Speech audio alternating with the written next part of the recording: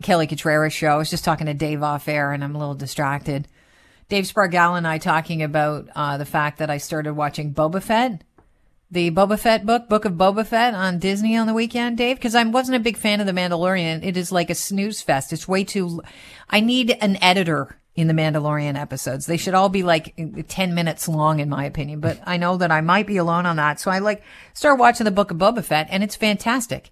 I can't get enough. I'm thinking I'm 5 episodes in. It's like, it's a thrill ride. We're back to the original Star Wars and the pacing and it's great. And then we hit the scene with Amy Sedaris as she's like a junk collector, a tech. She's a mechanic. Yep. Awful. Terrible. I'm just like, well, we're back to the Mandalorian again. I don't get it. Slowness. Why do you guys need slow? You millennials. You Gen Zs. What's with you guys in the slowness? I don't know. I wish I had an answer to that question. Creeping along. Hey, speaking of, I don't know if you are a fan of Star Trek, but this next story that we're going to talk about with our guest, Amber Mack, tech expert and president of Amber Mack Media, who joins us on the Kelly Contreras show right now, is Star Trek. And do you remember when Data all of a sudden had feelings? Let me walk you down memory lane via an audio clip. What are these? My medals. Why do you pack them? What logical purpose do they serve? I do not know, sir. I suppose none. I just wanted them. Is that vanity? And this? A gift from you, sir. You value it? Yes, sir. Why? It is a reminder of friendship and service. Yeah, Data's a computer, by the way. I mean, he's like an android. He's not supposed to have feelings. That was the whole point. And that brings me to another reference, 2001: A Space Odyssey, when Hal would not open the pod bay door. Why? Because he thought they were going to try and shut him off. Well, this is weird. Art being imitated by life here. There's a Google engineer that's been put on leave after saying that his AI chatbot has become sentient. How scary is that? I'd like to welcome onto the show Amber Mack. Amber, welcome to the program. Hey, thanks for having me on. I don't know if you're a Star Trek fan, but you don't have to be a fan of science fiction to think this is a super creepy story with a lot of, I guess, cautionary tale attached to it. What do you know about the suspension of this Google engineer? Yeah, it's definitely an interesting story. So Google has announced that it has suspended an engineer. Basically, the engineer has been put on leave after saying an AI chatbot that he was working on has become sentient.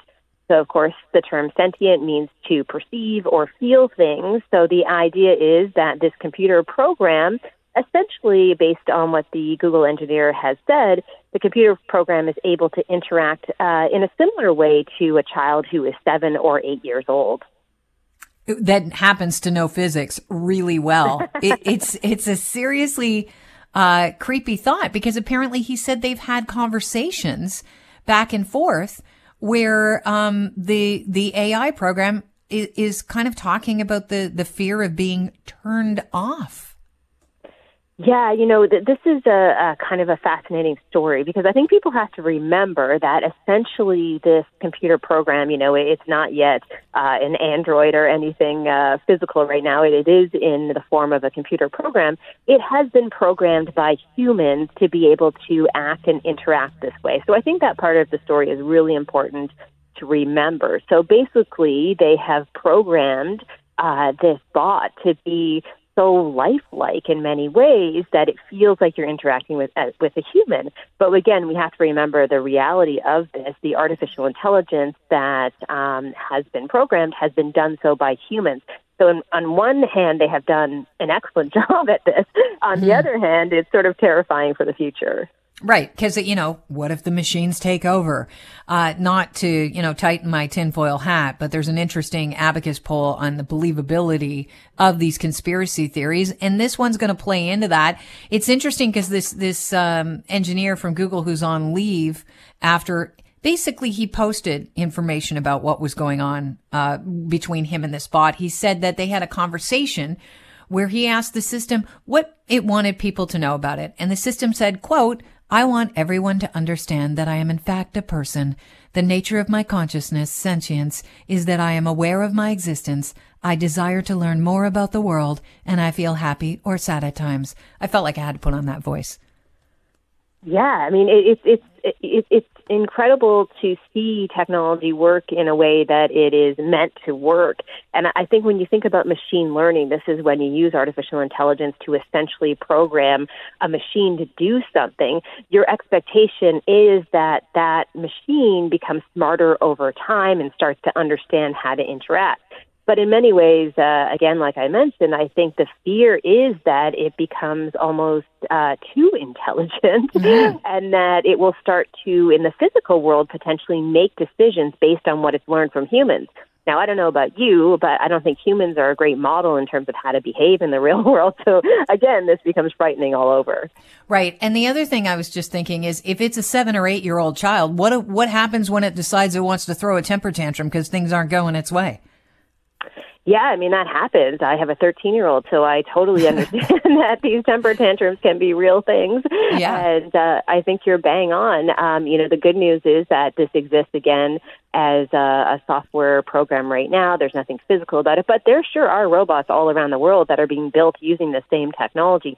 And not to scare everybody first thing on a Monday morning, but I think this is especially concerning when we think about the future of AI warfare, going into battle with not humans, but instead machines and robots. Right. Brad Gabriel is a Google spokesperson. He has strongly denied the claims that this bot possessed any sentient capability. He said, our team, including ethicists and technologists, has reviewed this Google engineers who's been put on leave, his concerns about our AI principles, and have informed him that the evidence does not support his claims. It is entirely possible that this is a Google engineer that is, maybe even imprinting what he wants or projecting what he wants and his thoughts and feelings about something he's created onto this program, is it not?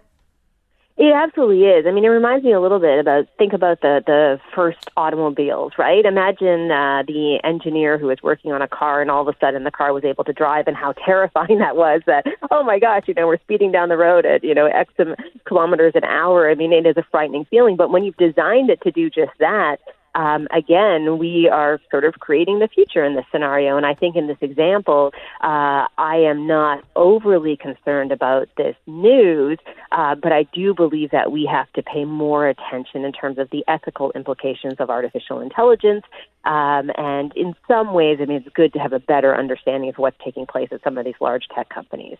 Yeah. And if anything, this is going to be a great starting point for a streaming series, because I think that would be fascinating. Engineer leaks that there's a sentient bot and no one believes him until, oops, the temper tantrum ensues. Elon Musk says that Tesla had a very tough quarter, needs to rally. He did this in a leaked email. Is this going to affect him buying Twitter? Because there's still this back and forth. He's buying Twitter, he's not buying Twitter. What's going on there? Well, speaking of temper tantrums, I think this was one of the calmer emails we've seen from Elon Musk. It was not that long ago, early in June, where we saw that email come out from Elon Musk where he was basically telling people that they had to be in the office 40 hours a week or they should just quit.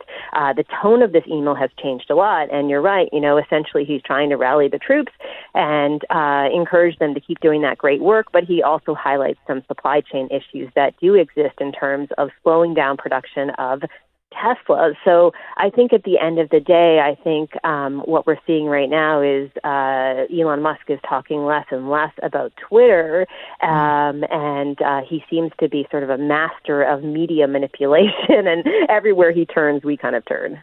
Right. And he's getting back to business, and the business really that makes him a lot of money is Tesla. Yeah, and I think that's great news for everyone, right? I mean, if you think about the potential buy of Twitter, at the end of the day, we're talking billions and billions of dollars. There's no way that Twitter in the state it's in right now could ever potentially make him back that money. So it felt a little bit like an ego play. And I think what people really like Elon Musk for is the fact that he's able to invent the future of electric vehicles, the future of spaceships and rockets and satellites. And those are the things where he really shows his leadership when it comes to sort of toying with people's emotions in terms of buying things online that maybe, don't make sense in the big picture. I think, again, it's just a massive distraction and a shiny thing that detracts from really the good work that he's doing. Well, Amber, I want to thank you for being on the program. I think this is the first time we've spoken, and I hope it's not going to be the last. Me as well. Thank you so much for having me on. Have a great day. Amber Mack is a tech expert and president of Amber Mack Media.